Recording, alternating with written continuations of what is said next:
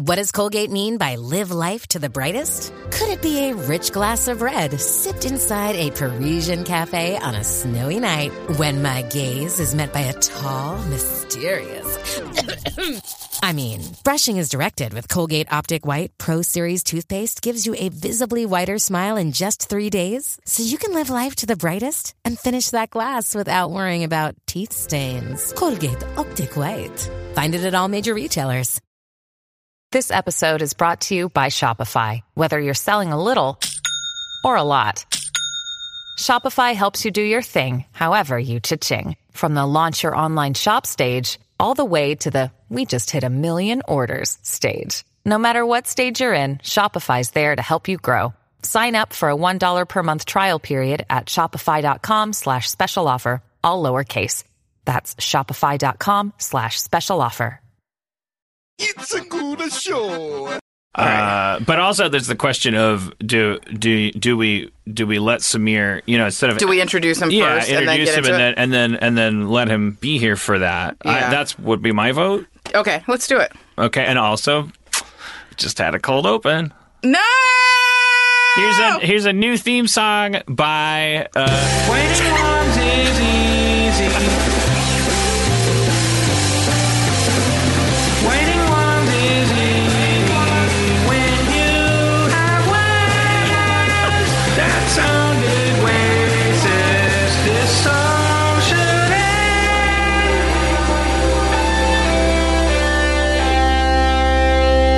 Man, I really like that Yeah, one. I feel like these theme song submissions are getting better and better. They're incredible, but also ironically, we have a call to service for people because that actually literally depletes. I believe even if you sent in a shitty theme song, we've. No, I think Yusan actually does some filtering for us. Well, if he has, then his filter is so extreme that we are now at the bottom. Like we're Yes, he said we're going to need more to replenish our coffers. But that one was wonderful, and it was by the SoundCloud user Vampire Legs. Thank you, Vampire Legs, for your theme song. We have a guest this week, or this episode. Yes, writer and semi-good friend Samir Gardezi. Hi, everyone. I insisted that we introduce Samir because Jessica said she's got some shit she wants to talk about for let's say 10 minutes. 10 minutes, okay? And I was like, well, let's introduce Samir first so that Samir can pipe in if he wants to or at least feel involved. But All right, Samir, not that you have a choice, but will you please indulge me in these 10 minutes I'm going to take? I would love to. Okay, great. Okay, so there's been this last episode, we read an email from a guy who was like, hey man, I went to China and they're really racist to white people and black people. And it's like, okay, fucking duh. What's funny is he's not the first guy who's written in about China and how people in China are racist. And then after that episode, this guy wrote in, hi Dan and Jessica, I'm a 31-year-old white Norwegian man. Wow, that's double white. Yeah, that's double white. Not acknowledging race is problematic because the concept exists and affect people every day. I know that now. I know that now. Thank you. Thank you, Jessica. I mean, both these first two sentences are real red flags. However, I think most people don't realize how much of a social construct race is. Oh boy, hold on to your hats, guys. Let's not. Okay. All right, white guy. Race is not. Man, showing sides really quickly. Well, I just don't want to mock a person who's on the side of necessarily the Roddenberry dream. All right. Race is not a scientific term, not because science is politically correct. It just doesn't describe anything accurate about human taxonomy. All humans alive today are the same species and subspecies, unless you consider the small amount of genes from Neanderthals and other human species found in Eurasians. The concept of race is based on a pseudoscience that was constructed to justify racism and slavery. And I think to use the term uncritically unintentionally validates the belief that some have in eugenics. Also, do you want to? This guy's got points. All right. He's numbed me with his white splaining. Yes. So. Okay. Because here's the thing.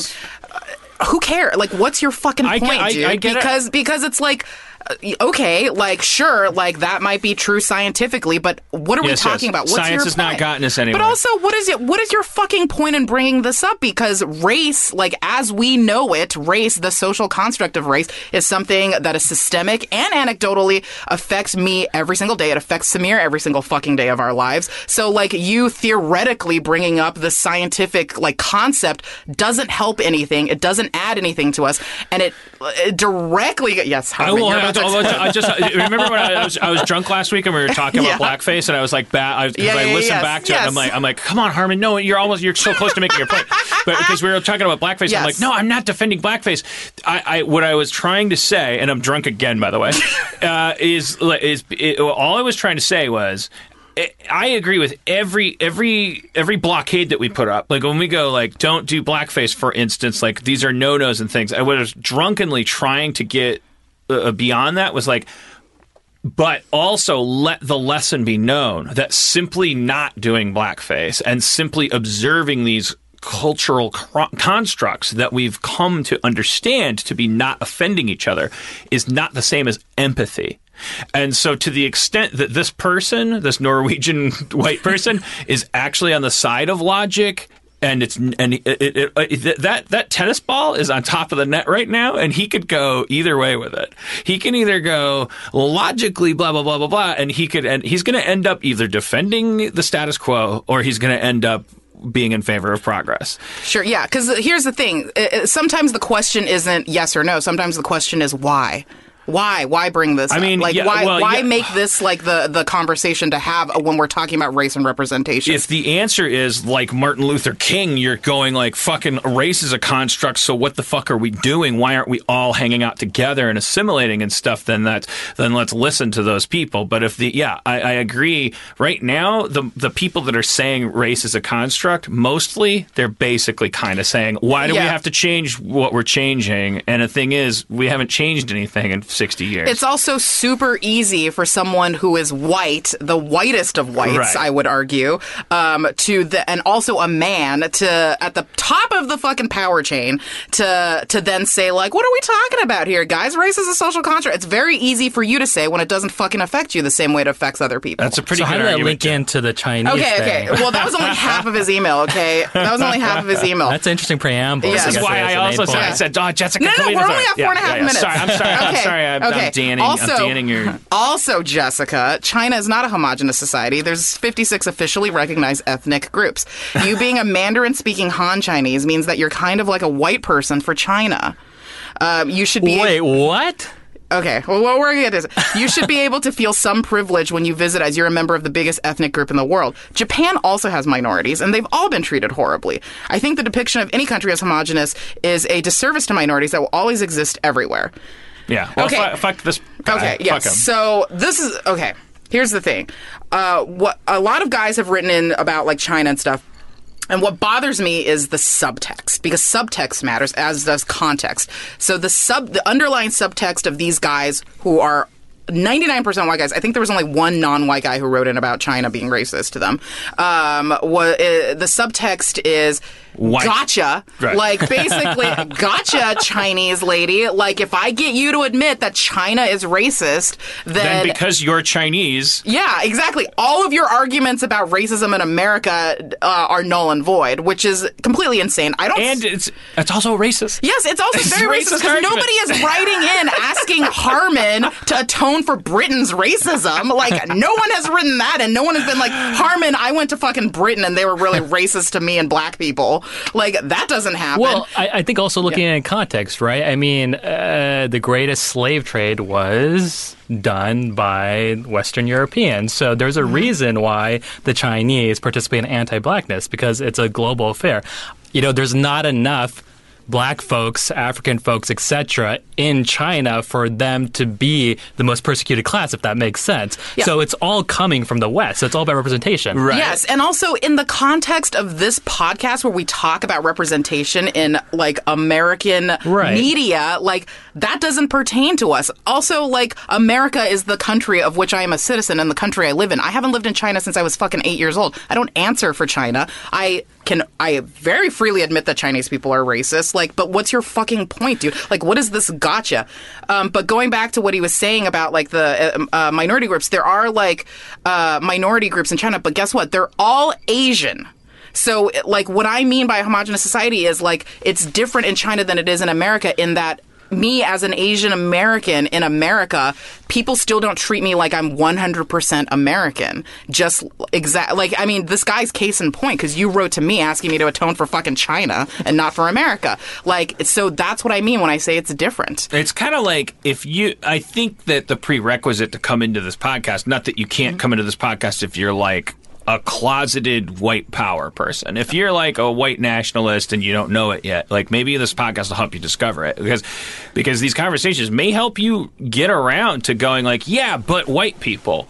And you really got to unpack that and go like, do you truly believe that the point of America is ideological, or do you think that it's somehow genetic? It's great. The only good thing that we can say about the times we're going through right now is that it's time to have these conversations. I see on Twitter like people circling this shit that are 22 years old. They haven't even fucking thought about this shit yet, because you can see them with their high IQs, like they haven't gotten to the root of this thing yet. It's a real basic root, and it's a scary root to get to. You really have to say to yourself, oh, my country, 'tis of thee, is not owned more by me than by someone that just moved in next door. And that's, whoa, boy, what a bummer. Yeah. Whoa, wow, what a fucking bummer. You belong to the first country in the history of the planet that ever said, what if it was a fucking meritocracy, which means open borders, people coming in, you working for a living, and like trying to make a dollar. So if we want to go back on that, which I'm sure a lot of poor people do, it's like we got to start being honest about the real reason we're having these conversations. Yeah, so what I will say to Lassie or Lhasa is why I think you should take a moment and examine your motivations for writing this email and writing the things like, what do you want Jessica to admit? That people that look like her are also racist?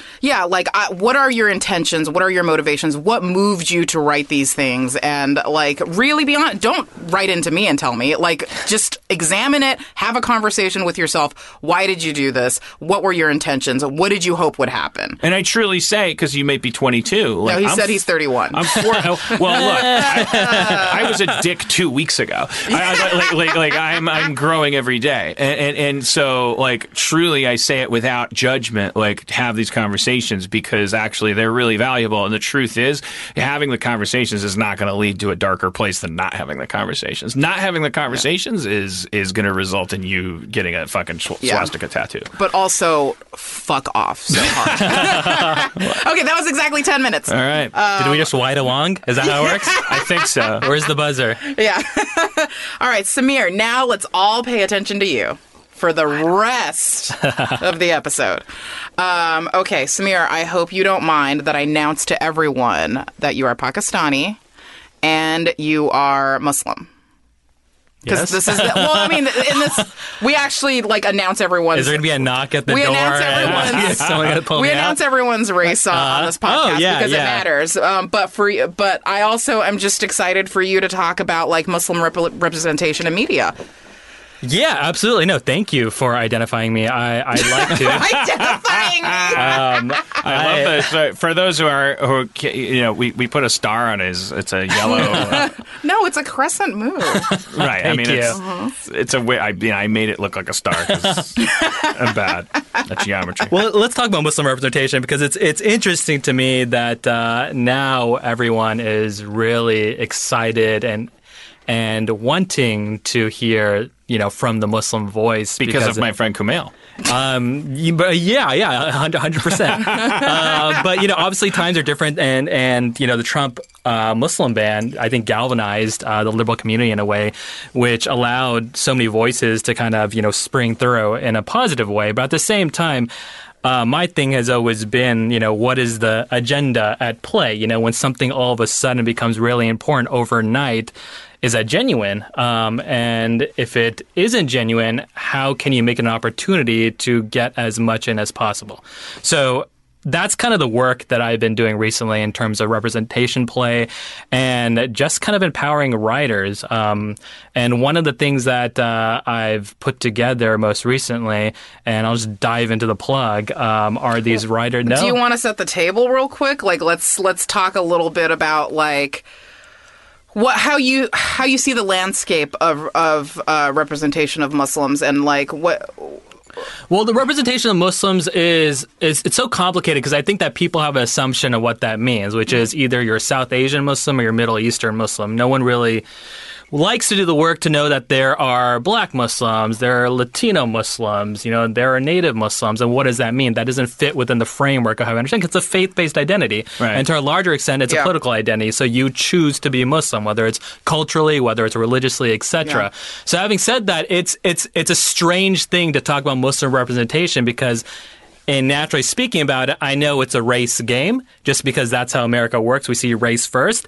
Mm-hmm. And so I can talk about it from a South Asian, Middle Eastern perspective because I think that's probably a little bit more on the note of some of the conversations that are happening because I don't think anyone's really that interested in exploring Black Muslim stories, which is very unfortunate because they are the entrance of Islam into America through the slave trade. So, their connection to American identity is so much more stronger than South Asian or Middle Eastern Muslim identity that came, some of the turn of the century, but most notably during brain drain during the 60s, 70s, and 80s.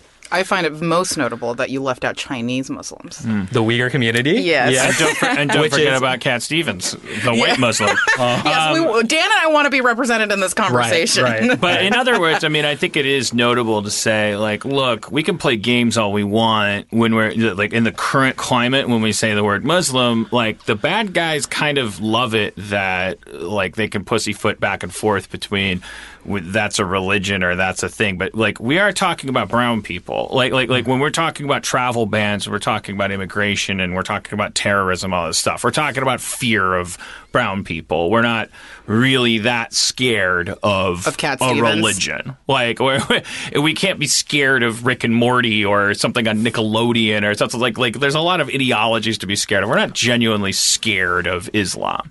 We're scared of the face of difference. We're scared of hats that look weird and stuff like that. So it's refreshing to have that conversation. Go really. It's a dog whistle, even though it's just a religion. It is a dog whistle. Yeah, no, absolutely, and it's represented in a way where we kind of look at Muslim identity as the other, right? What you don't know is what you eventually fear. And then obviously in the context of the War of Terror, it only behooves people to distrust or fear Islam because that leads into a hate machine, which is very profitable. So it's all coming, the way I look at it is the deck is stacked, very neatly against, communities of color.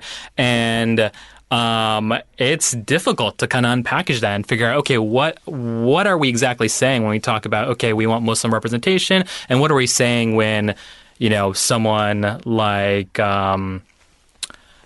someone from the conservative community says that, we want Muslims out, and I think that continuing to have those conversations through inner community spaces is so important because this is the most frustrating thing. Someone like me, my experience as a Pakistani Muslim is different than a Lebanese Muslim, is different than a Moroccan Muslim, and yet we're conflated and put in this big pot. Hey, accept your differences. Which is pretty crazy because Christianity includes David Koresh. It includes Billy Graham.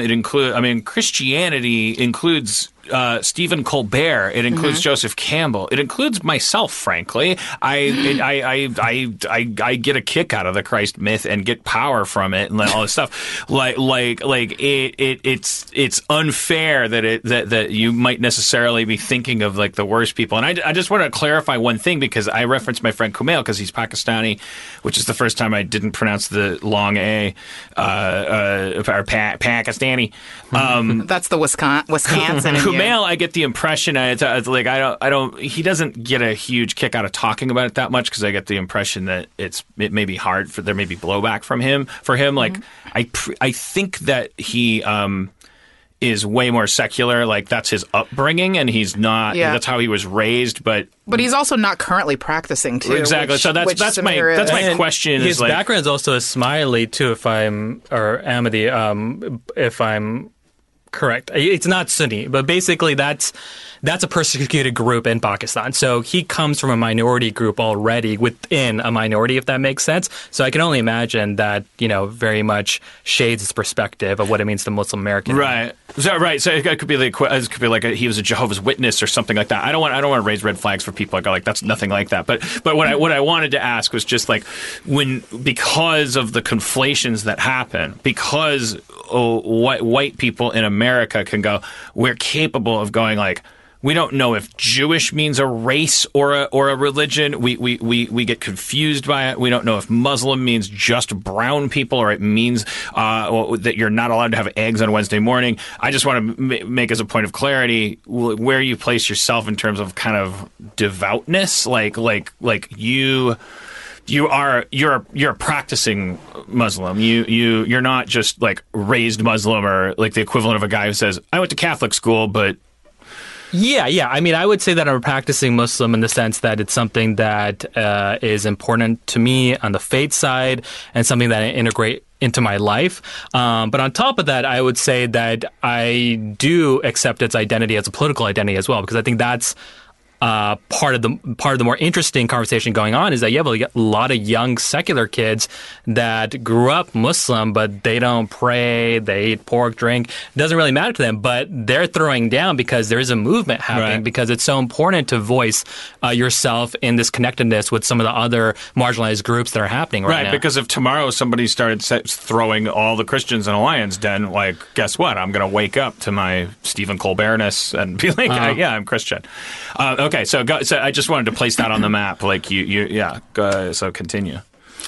Yeah. So I mean, so looking at some of the things that are kind of out there right now, and I don't know, I feel like it's kind of coming into play, and these are my qualms with what I'm seeing right now. And I know some folks are doing different things, which I'm interested in seeing, and some things are in contention. Hopefully they'll kind of pull through. But I think that there is this natural story of what it means to be Muslim American as choosing two identities and to be accepted by denouncing your own Muslim identity to be part of something else, which isn't necessarily, a new invention, right? We see that in cross-cultural tales all the time. It's like, okay, my parents are this, but I grew up here. What side am I on? But hey, Mom and Dad, guess what? No, I'm this. Mm-hmm. And I feel like that's limiting in so many different ways. I've Master of None episode talking about Eid, saw that, and it was interesting, but I also feel like it doesn't always have to be like that. It doesn't always have to be like this or that. You're either super religious or you're not. And the dangerous thing about that dichotomy is that it falls into this good Muslim, bad Muslim dynamic.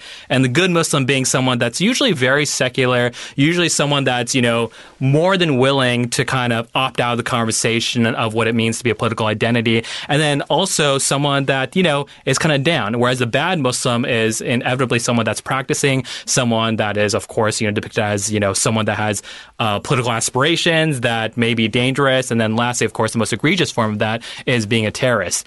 Neither are true realities in the normal existence of what it means to be a Muslim American, right? On one side, the good Muslim, there's no one just day to day fighting terrorism and saying like, oh gosh, I love America so much. That doesn't exist, right? And on the flip side, I mean, like the whole entire radicalization of Muslims in this country, perhaps yes, but I feel like it's the radicalization of young men, which I think is a common factor that we need to address aside from Muslim identity, etc. Fucking men. Yeah, I mean, isn't it like wow, what a crazy weird thing it is that in America, the biggest sin you can create is actually, it's not believing in God. It's just believing in a God that supersedes your belief in Coke and Pepsi. And so actually we'll come down on rednecks that believe in Jesus Christ if they believe in him so much that they'd rather talk to rattlesnakes than eat Lucky Charms. Like, we will come down on the Amish. We'll come down on anybody who's devout to the point where they start to maybe have a conflict with some of the tenets of this giant Borg cube that we've decided is our country. And I'm not really shitting on it. I like what you're like. I hear what you're saying being like, yeah, the age of assimilation, mission accomplished.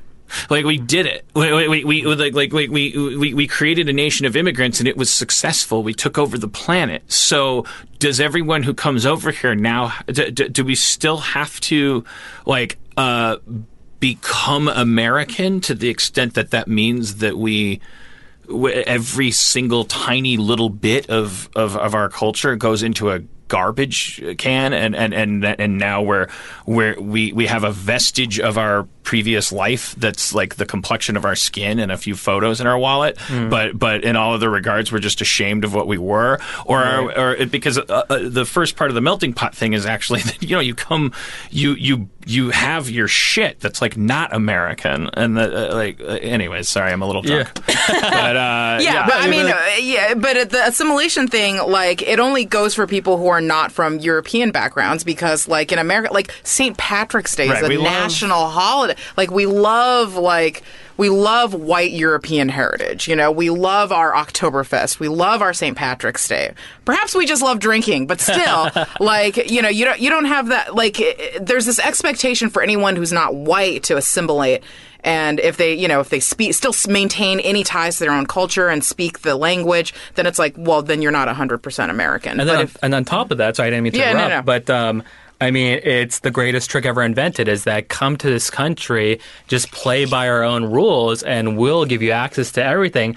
Oh, wait, you aren't white. You were never meant to get access. And so I think that's some of the things that maybe the past generation, I can say when it comes to my parents' generation, that was it. You come to this country, you see two things. You see Black folks being completely marginalized, Native folks being non-existent, and the Latinx community, same thing, right? Marginalized communities. And then you see white communities like, oh, picket fences, suburbia. I have a choice to make. What am I going to align myself with? And that is kind of the brain drain immigrant experience. I'm going to align myself to something where I can be safe, because I just left a country under certain circumstances, and I want to make sure that my children can lead an amazing life. So you continue to do that your whole entire life. You lose a lot of yourself, because that's the debt you're paying. It's like, give up this, give up that, give up that. And then you eventually get to a point where you see the glass ceiling, where it's like, nope, you were never meant to get entrance. You are not allowed to be in penthouse. And if I could run so here I go, as a tradition on our show, I'm going to run my racist white guy simulator. So I'm going, that's all fine and good theoretically, but what that leads to is a slippery slope where y'all come over here and y'all brown and y'all bring your brown gods, and like the Irish came over here and they just became me, and I'm Irish and I'm part Italian and my sister's Italian over, and I live in a fucking U-Haul, and I got my 80 guns, and I just want to say to that guy, I know that guy's not a listener, but it's that's not American culture. Like you're as much of an immigrant. Like, you look like a fucking alien to everyone in New York. Like, you live in a goddamn garbage can, and no one is saying that you're going to become worth less. It's just like it's like, can't you, of all people who live under a fucking rock in the middle of nowhere, who keep tweeting me, stop talking about politics and go back to Rick and Morty, because it's all I can do is lick moss off a fucking rock and watch your cartoons. Why are you more scared of people coming into the country when all those people are doing is like, they're going to be on your side. They're fucking broke. Do I answer another quarter? How does this work? This idea that immigrants are the ones that are taking jobs from poor white people is, I wish there was a way to like pull that thermometer out of the mouth and like show it to them and go like, no, it's not immigrants that are taking your jobs away. It's robots. It's robots, and it's fucking and capitalism. It's progress. It's progress. It's actually as an evolutionary being. Like, that's what it is. It's not educating our children. It's it's a poorly run country. Like it is. Yeah, we got a lot of shit to get together. We got to fucking believe in this country, and that part of what we have to believe in is that the experiment has worked up until this point, and now we're getting a little tense. And the first thing we do is start pointing at each other and going like, "Well, you suck, and it's got to be your fault, right?" I don't know. Yeah, the model minority thing that you're talking about, which is like your parents' generation, choosing like, oh, which side do I want to align with? Like, I feel like that's a very, very Asian. Mm-hmm. And like, here's something that we should talk about, which is in America, like when people say Asian, 99% of the time they're talking about East Asian, somebody like me, like Chinese, Japanese, Korean. But like, Pakistan is part of Asia, like India is part of Asia. But the hell you say? It's just South Asia. But in America, when you say Asian, everyone thinks of me and not Samir, Right. Well, yeah. And this is something that Samir and I talk about all the time. Right. East Asian versus South Asian. And then when you go to the UK and predominantly most of Europe, Asian tends to be more my people. Yeah, it means Pakistani, Indians and Bangladeshi. Right, and whereas you have to say Chinese to specifically... Which is so crazy to me. So I lived in England, and like it's so weird because I knew that going into it, but I was like, well, then what do they call like my type of Asian? And then I found out if you're an older British person, you just say Oriental. By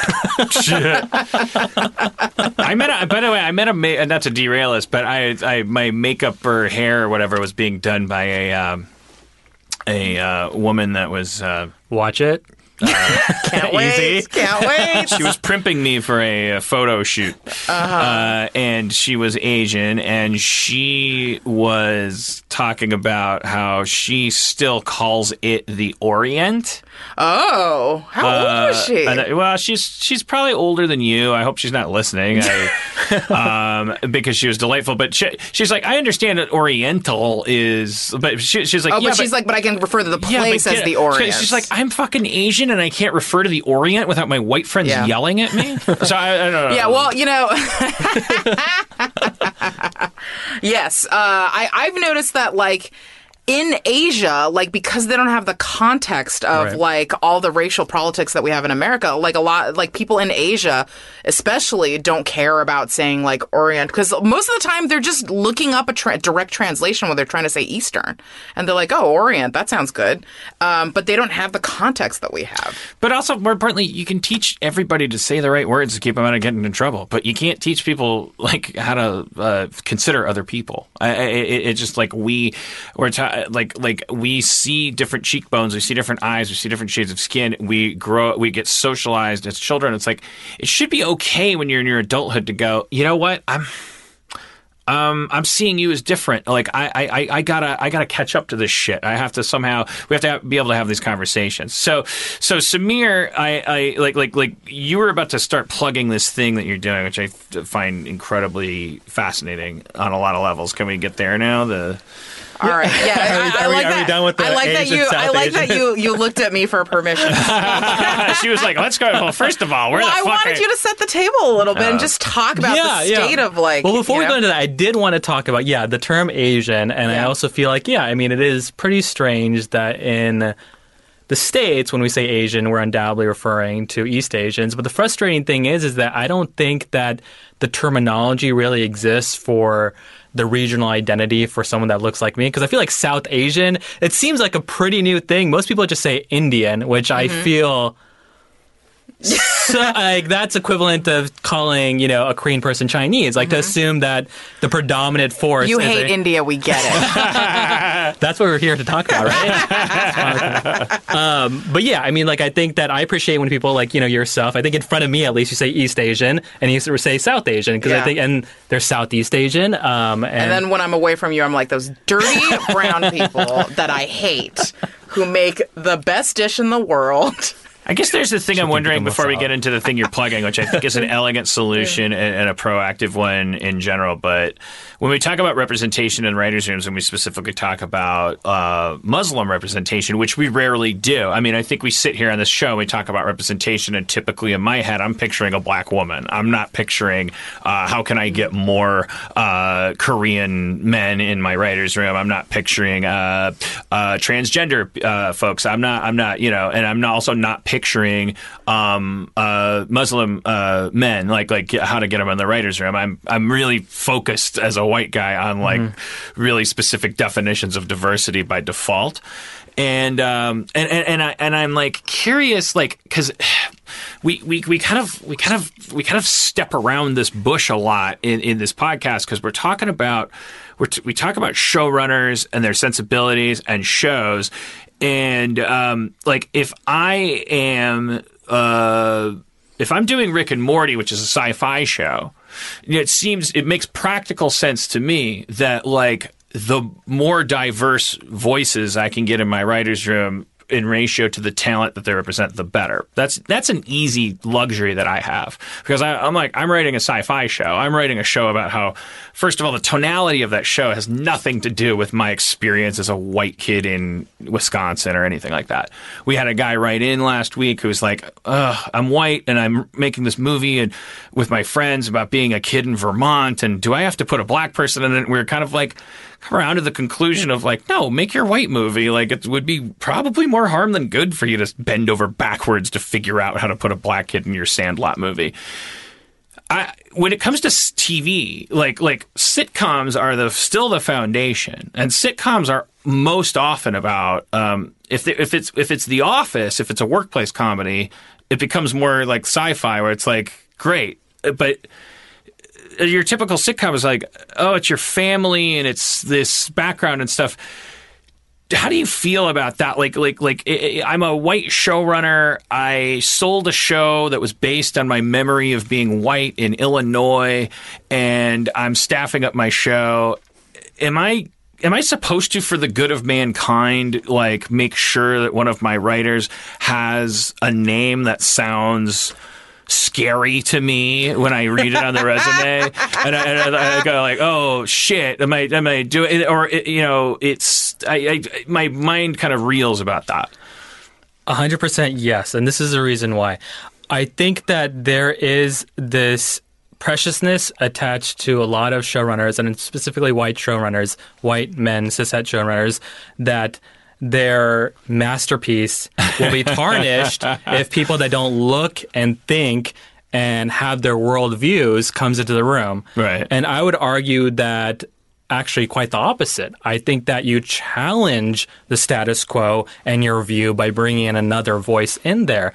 On top of that, I mean, I think that this idea of, like this is, a show about me growing up in, say, like the 70s, and whether it's like, Vermont, etc., a very white story, you have to realize that folks of color have been watching white shows their whole entire life. You have taught us how to write. So it's like that, to me, it's like we probably know the show better than you do, just because that's the way we've been intaking it. Well, but to with all due respect, though, you just said the complete, you're like, absolutely, you need a different point of view. And also, like, we can totally be robots and not have our point of view. Well, I think that's the balance, though, of what it means to work on someone else's show. You're saying you could use a little fucking, your show's not going to die from a little flavor, and also, by the way, we're not coming in as representatives of flavor, we're coming in as fucking pre-assimilated, pre-shrunk genes. I think that they're coming in as writers, and they say, hey, this is the show, I can write this show, and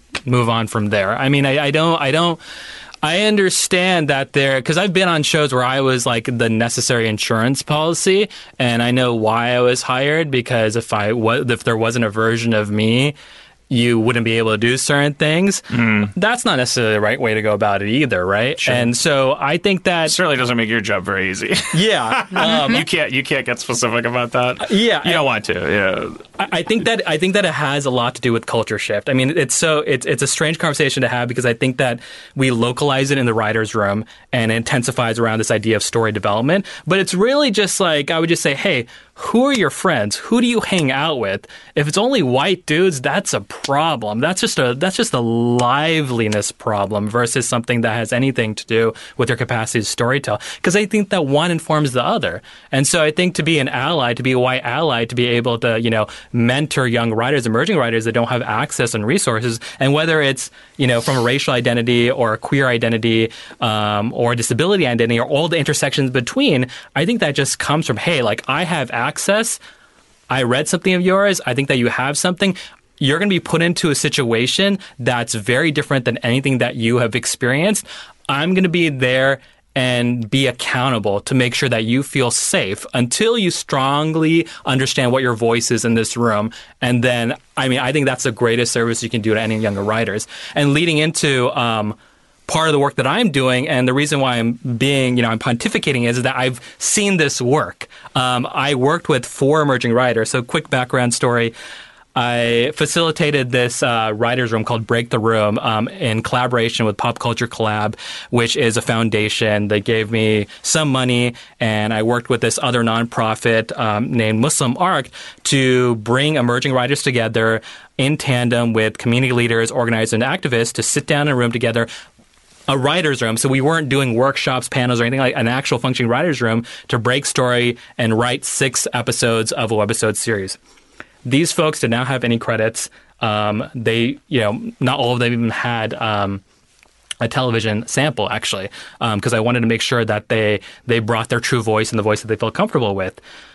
These writers hit the ground running. And I say this just coming in with full bias, and this was admittedly my blind spot, I thought that, okay, the first 2 days is just going to be training because these folks just need to understand how to write. And boy, was I wrong. Well, yeah, across because, the level. By the way, every writer's room is a fucking clusterfuck. It's not like a bunch of That's experts. probably true. Yeah. It's a little... But, the point being, though, is that trusting, I think, the brilliance of what a writer's room is, which is, hey, I'm going to, let myself bleed and accept me as I am, and let's be vulnerable with one another. Combining that with this idea of writers of color working together, which means that we didn't have to play that game of like, okay, I got to be the spokesperson now, or so-and-so, a co-EP said, something that was problematic and a microaggression, got to deal with that now. Right. Yeah. All of that was thrown out the window. We were allowed to be 100% creative. Yeah, you didn't have to devote part of 50% of your brain to police work and also to assimilation work. But I'm really curious. Like, first of all, I would need 20 minutes to talk about. That's fucking brilliant. That's so sublimely brilliant. The idea of just like when we sit on this podcast and talk about how do we make a change for the better? How do we break the cycle? It's like you just fucking write something. It's whoever is funding this and did this. It's like NBC has diversity programs. It's like one person on every single show that NBC has is a person of color, ostensibly. That's like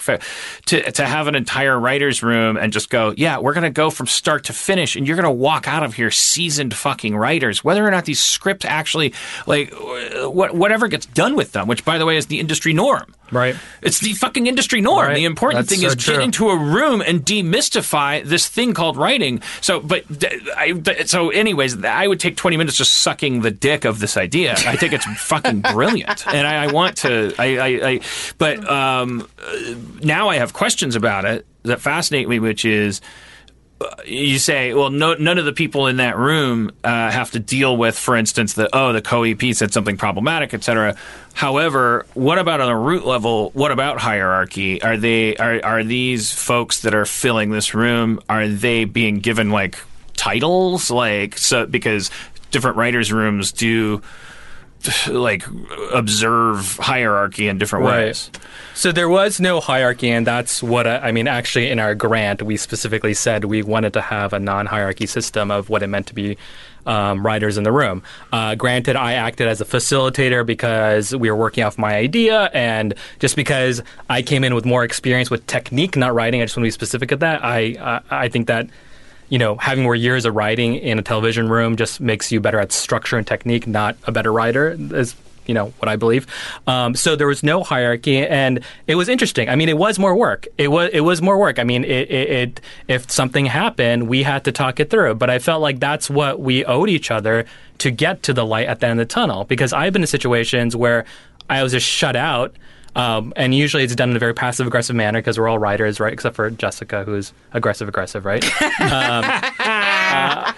I didn't want that. I felt that would be such a disservice to the writers. You don't want to be the loud Chinese lady. Who wants to be that? Oh, man, I'd love to see either of you try to be the loud Chinese lady in the room. Who's apparently racist. Here we go. Make this pickle Asian. Jessica. Wow. I knew that was coming. Where's but I was still Miami? so delighted. Wait, does Dan know about what do you think about that? What? What do you think about that?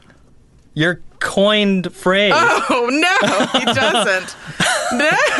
What's if we're getting Jessica dirt from 2012. Well, it's like a button, I feel. Like everything that... So naturally, the way that our relationship works is that Jessica puts me down and I feel bad about myself. And she sees me feel bad about myself. And then after the put down, she'll say, what do you think about that?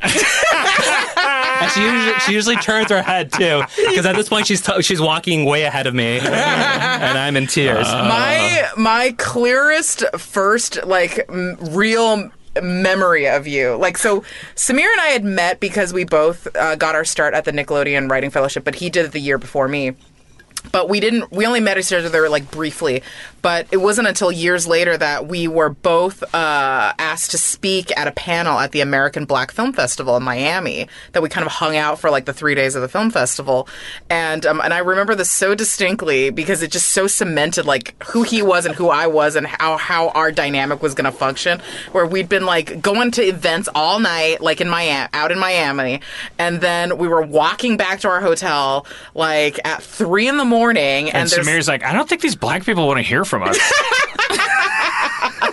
And there's no one out in the streets anymore, and we're walking and we stop at a crosswalk and it's a red light for us, and I'm there's no one here, so I just start crossing, and Samir stays on the sidewalk and he goes, no, Jessica, no, oh no. And he was so worried that something bad was gonna happen. Oh, that's not a fair. Even though Samir's owning his acquiescence, that's not a fair character. That's your perception. But that's always been. But that was such a perfect encapsulation of our dynamic. That's not even accurate, person, right? is it, Samir? That's not. I honestly don't remember, but it could be accurate. I'm guessing that if I went back through a portal, what it would look like is if I had been with Jessica, it would be I would just be standing there. It's not the same as going, no, Jessica. No, he was very worried and he voiced it. He was no, oh no, because I remember him just saying, oh no, in such a worried You're voice. engaging in the millennia-old stereotype of the emasculated Pakistani male.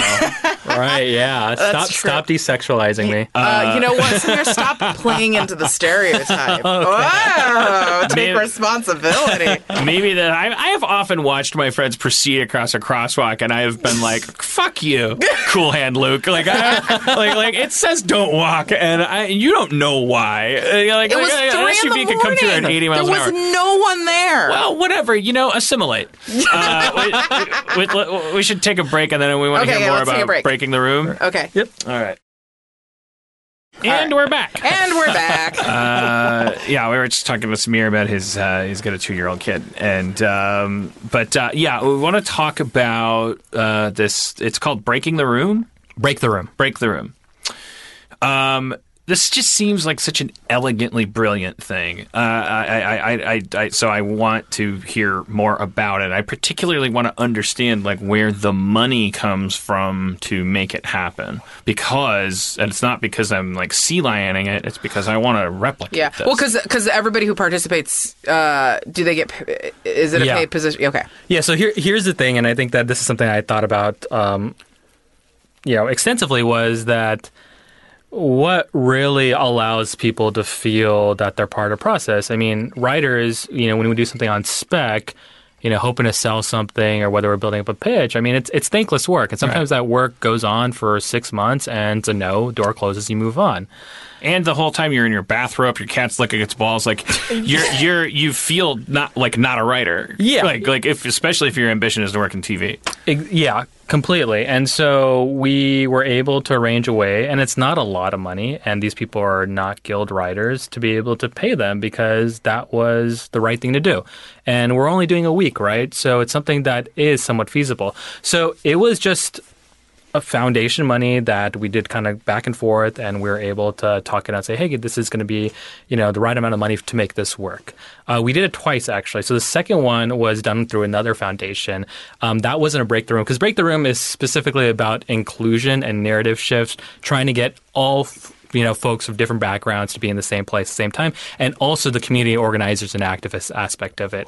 The second room I did was just a Muslim writers room, and that was something that was kind of my I wanted that to happen because I felt part of me just would feel so sad if I didn't ever get to be in a room with the identity that I have decided to choose. And so it was getting, writers that I know that are Muslim writers that I either have read about or have, met. And we came together and we did the same thing. 1 week, work on a webisode series. And we're finishing up that, not the actual writer's room phase, but finishing up the actual scripts for that this week. So this one, sorry, when you said you worked for a week, did you say you did 6 webisodes? Yes. In a week? Yes. I mean, okay. Maybe you need to start hiring some Muslim writers for Rick and Morty, Dan. Now I know not to hire Muslim writers because they're going to wonder why I'm so lazy. but in all seriousness, it's just it makes me wonder. In a week, and you're doing 6 episodes. Yeah. So I mean, so the thing is that we get to a place where because it's serialized, so everything is outlined. Not everything may get to scripts. So the last one, I think we actually were able to get 4 scripts out. So there are 2 remaining. But I put that work onto me because I don't mind doing the extra load. But it's enough for the reason of convening in the first place. So we do all the work that's necessary in the room capacity and finish it off like that. And but we're doing. I mean, it's a do or die situation, though. So if we could get money for 2 weeks, of course, yes. Right. We don't have, that's an important part of the process is having that pressure and going we have a goal here and we got to work on a clock, and because it's like this tightrope of between industry and art. I mean, you're being paid to apply the Henry Ford principle to the least Henry Ford thing in the world, which is to share of yourself. With all these people. Does it just? I mean, does it defeat the purpose if a white guy comes in and talks about story breaking and yes, it does defeat the purpose. Yeah, it does defeat the purpose because I think that one takeaway, because I did exit interviews with everyone, was that across the board, there was no white man in the room, and there was magic in that. All right, fine. I'm going to do an all white break the room. Oh, so you're just going to have a regular room? Yeah, right. Exactly. It's going to be called the Nazi. Yeah, it's going to be called a CBS TV show. But I think that there's something important to that, though, because I think that allows us, because we're not saying we're never going to work with white people. That's ridiculous. No, of course, yeah. But the idea is that of course you're going to work with white people. We own everything. But it's about just having a safe space so you have the room to breathe and really spread your wings a little bit. And how amazing is it to take risks at the beginning of your career, right? Because that really defines your voice, and that was the gratifying moments where someone's like, no, actually, this is what I believe in, and I'm going to fight for it.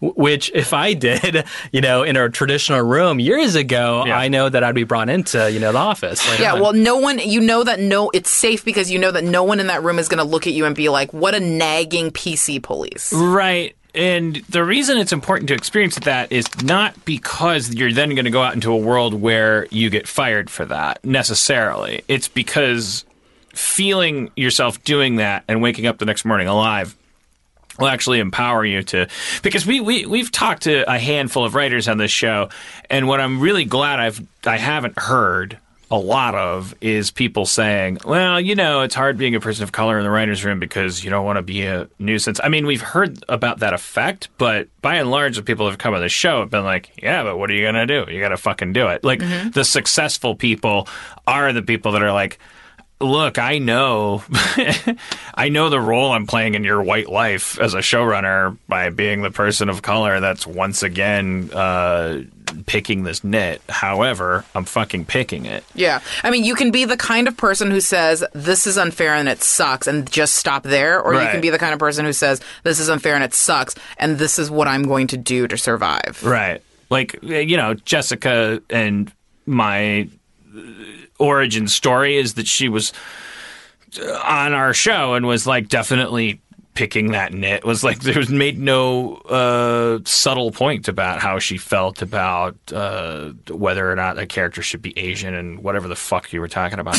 But clearly made a huge impact. Yeah. But the thing that changes everything is that we both had a conversation about it numerous times, and we didn't end up throwing coffee cups at each other or firing each other or going it's it's the conversation that's important, and which is probably why Yeah. It's the conversation that bore this podcast. It's good to demystify like what writers do in a writer's room is like I don't want to say it's garbage, but it's what it isn't is there's no one has perfected it. So like the more people that can experience how it works for 6 to 8 hours at a time, there's no way that that's not a service to everybody.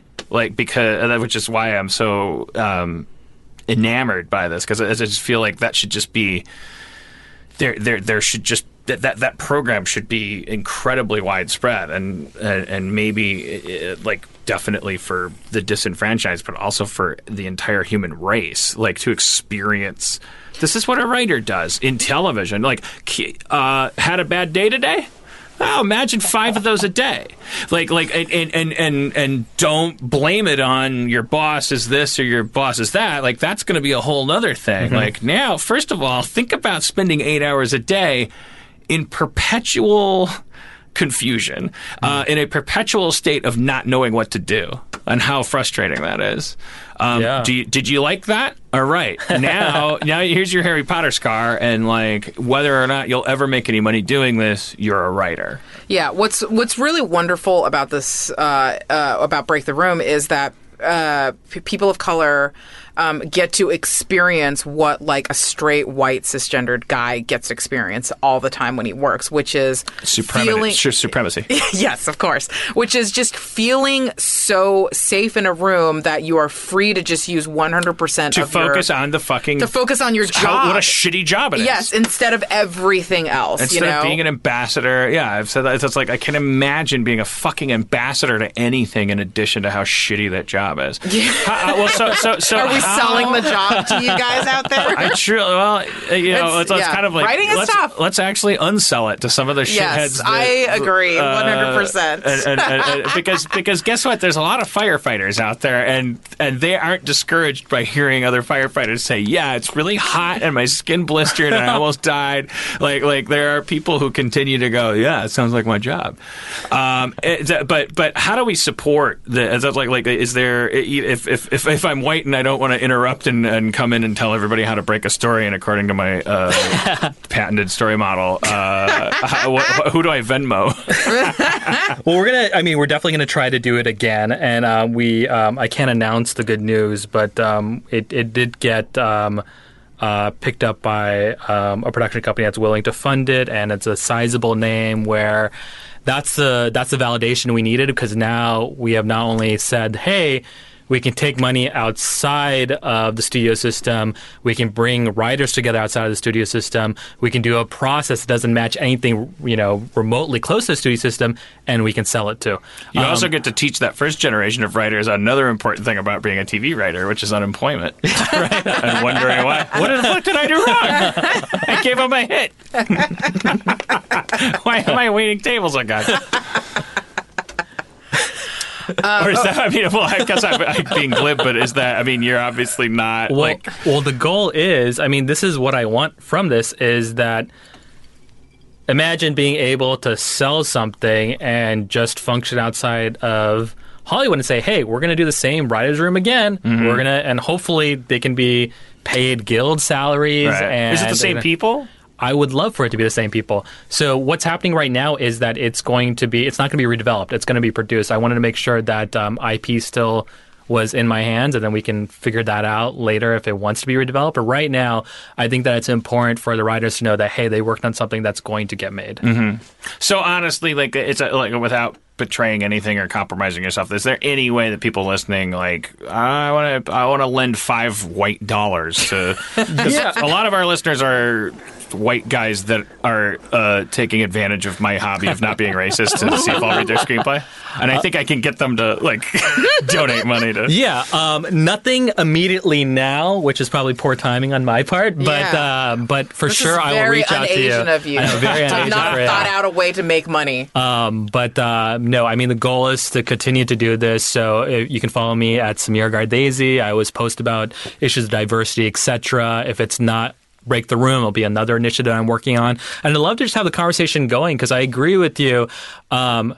yeah, the inclusivity aspect of the writers' room is so important, and that's what I'm doing. But like, get CEOs and do a writer's room. I think that it's going to be the most performative, life-changing experience you'd ever have because it really undrapes you, in a lot of ways, and forces you to really just look at yourself in the mirror. And that's the beauty of writing, but also the misery of writing. Right. Because in the context of a TV writer's room, maybe not in the context of a hospital or whatever, but in the context of a TV writer's room, to me, meaningful diversity doesn't mean that your cheekbones are different and the amount of melanin in your skin is different.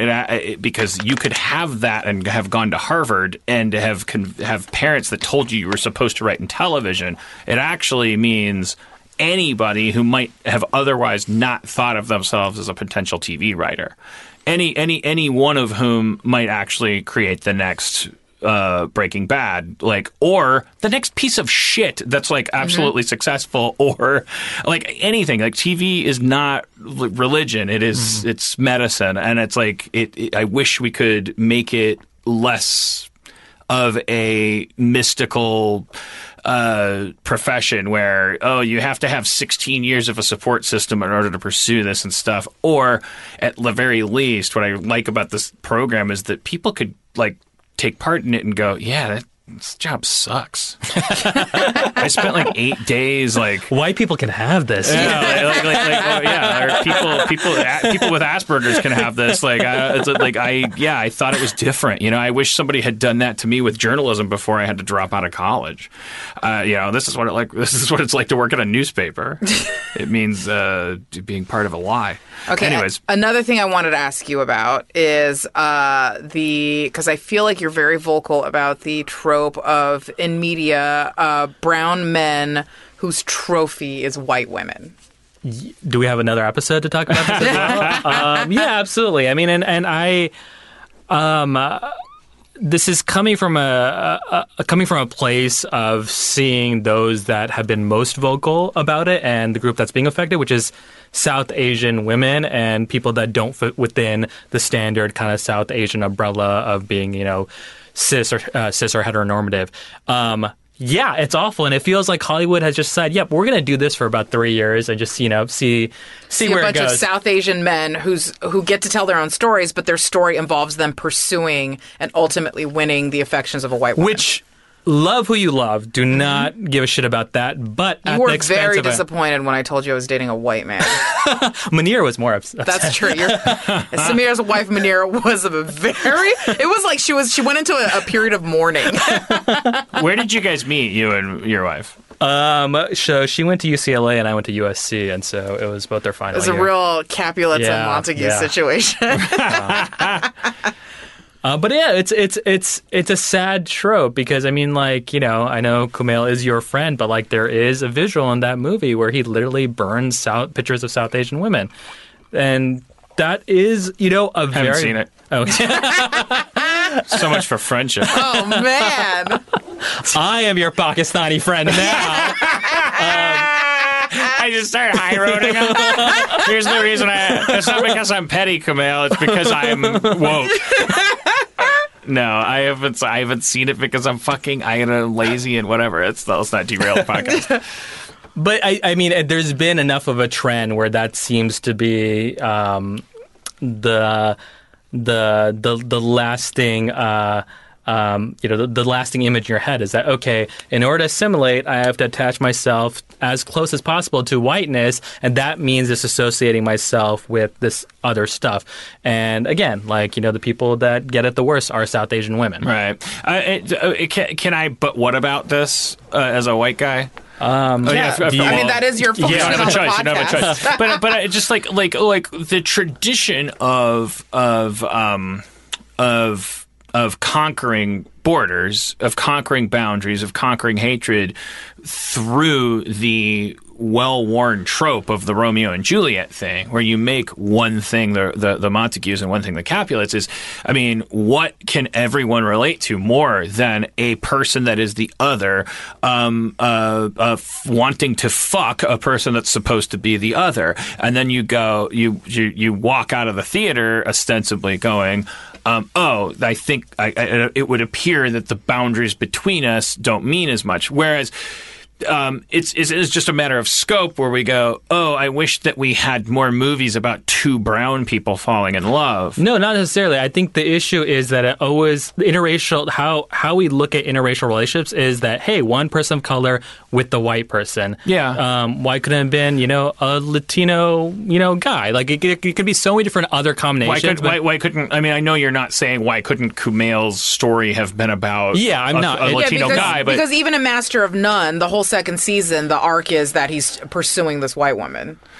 Right, but I mean, yeah, I think we're all on the same page because no one here is saying one thing has to. Sure, no one's saying only date within your I'm not race. Although my mom would sit on the end of my bed in the 80s, and like my mom's like vision of race is kind of the one I hold on to as a white guy, which is like. My mom basically said, look, one of these days, everybody's just going to fuck each other and we're all going to have kids that look the same and then it'll all be fine. Your mom said this? Yeah. You sat on the end of your bed and said my mom would come into my bedroom. My mom came into my bedroom at one point and said, people are going to say something called the Holocaust never happened. It did. That was your bedtime story? My woke mom, like preparing me by fucking me up. But I do hold on to that, and I also recognize that that's not.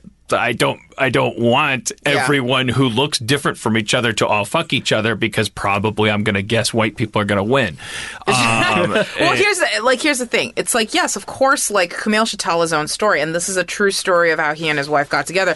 But am I correct in saying that what you're saying is he could have told the story in a way that didn't put down brown women? Right. Yeah, that absolutely. And secondly, just kind of as a South Asian community, being conscious about the stories that we're throwing into the ether. I want to say it felt like there were 6 or 7 things, whether it was a television episode or a feature film, which had enough for people to say, like, okay, this is getting really old. We should probably figure this shit out because this isn't always the reality. And that's kind of an inner conversation, of course, we have to have as a South Asian community. But I think that it comes, it comes from this idea of assimilation. I think it comes from this, again, model minority, proximity to whiteness. Right. Not to say that that's, that was Kumail's agenda. I'm not saying that, but I'm saying that that is the umbrella of all of this. And to deny that would be absolutely absurd. So now, let's be aware of it so that neuroplasticity can happen. But it's very interesting now that you mention that because it's like we have a long-standing tradition in this country of like not letting black men do it with white women, like, period. I mean, we supposedly got over that, like, with historical things in the 60s and the 70s and the 80s, blah, blah, blah. But the truth is, we just don't fucking put up with it. Like it just doesn't happen that often. Right. Like, the movie has to be called, like, Jungle Time. Like, in order for it to... In order for the movie has to be all about how he's black and she's white. Right. It's okay. Yeah. I was going to say, no, I think that's I'm and glad likewise with up. Asian men and white women, and so when you said proximity to, that's the thing is like, are we actually reaching out to brown men and saying, hey, you're kind of just Italian, come on, come in?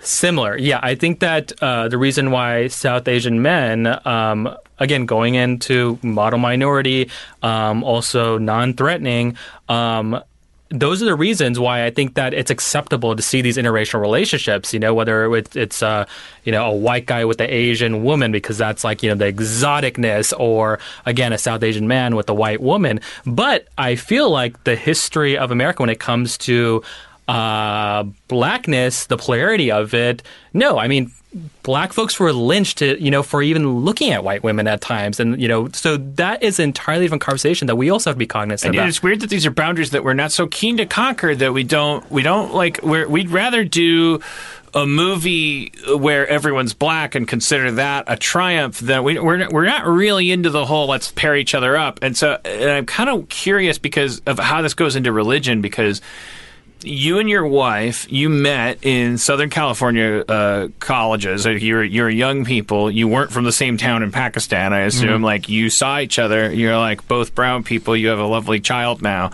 Like, and you guys sit in bed and go like, fucking, did you hear Jessica's dating a honky? And for good reason, because you're like, you know what? It's fucking bullshit. Like, what I'm curious about is, like, are we doing this because we don't want want ideology to like. If it's like this thing. I don't want to like. I don't want to heat up too hot a button. Sure. Let me say. Okay, so Brittany Nichols and I actually have talked about this because she and I have both dated white people, and it's like but we're both very outspoken about issues of race, and I constantly. I mean, I come in here in this recording studio every week and talk about how shitty fucking white dudes are, and yet I go home to a white man, which Samir loves to remind me about. But the thing is, Brittany.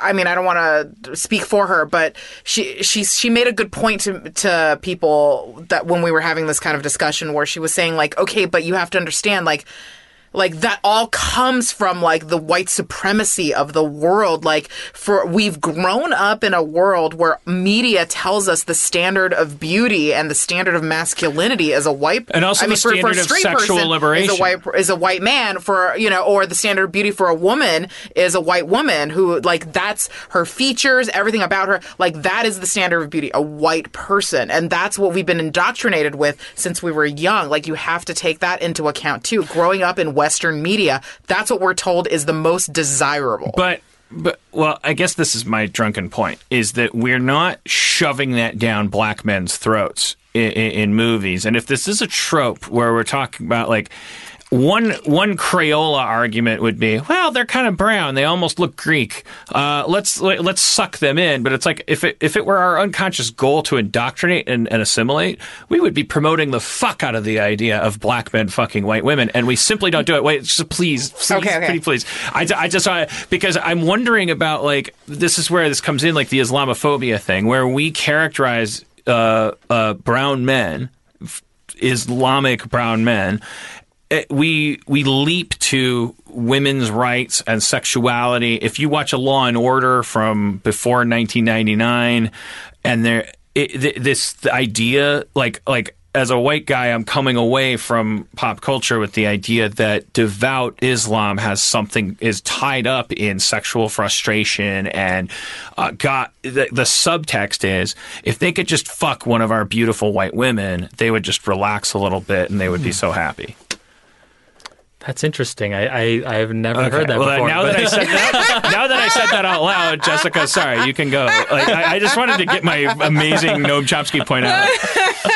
But I mean, I really like to me, because it's like, think about it. Like if the white agenda was, let's make everyone love whiteness, why wouldn't we shove that pill down black men's throats more than we do? We shove it down everyone's throats because who do we uphold as the standard of beauty? We get who is in media? We get like to Samir's point. Yeah. Who is on the cover of Sports Illustrated every year? I don't know. White women. I'm saying like we have a reaction still to this day about the idea of black men and white women. We don't push it. And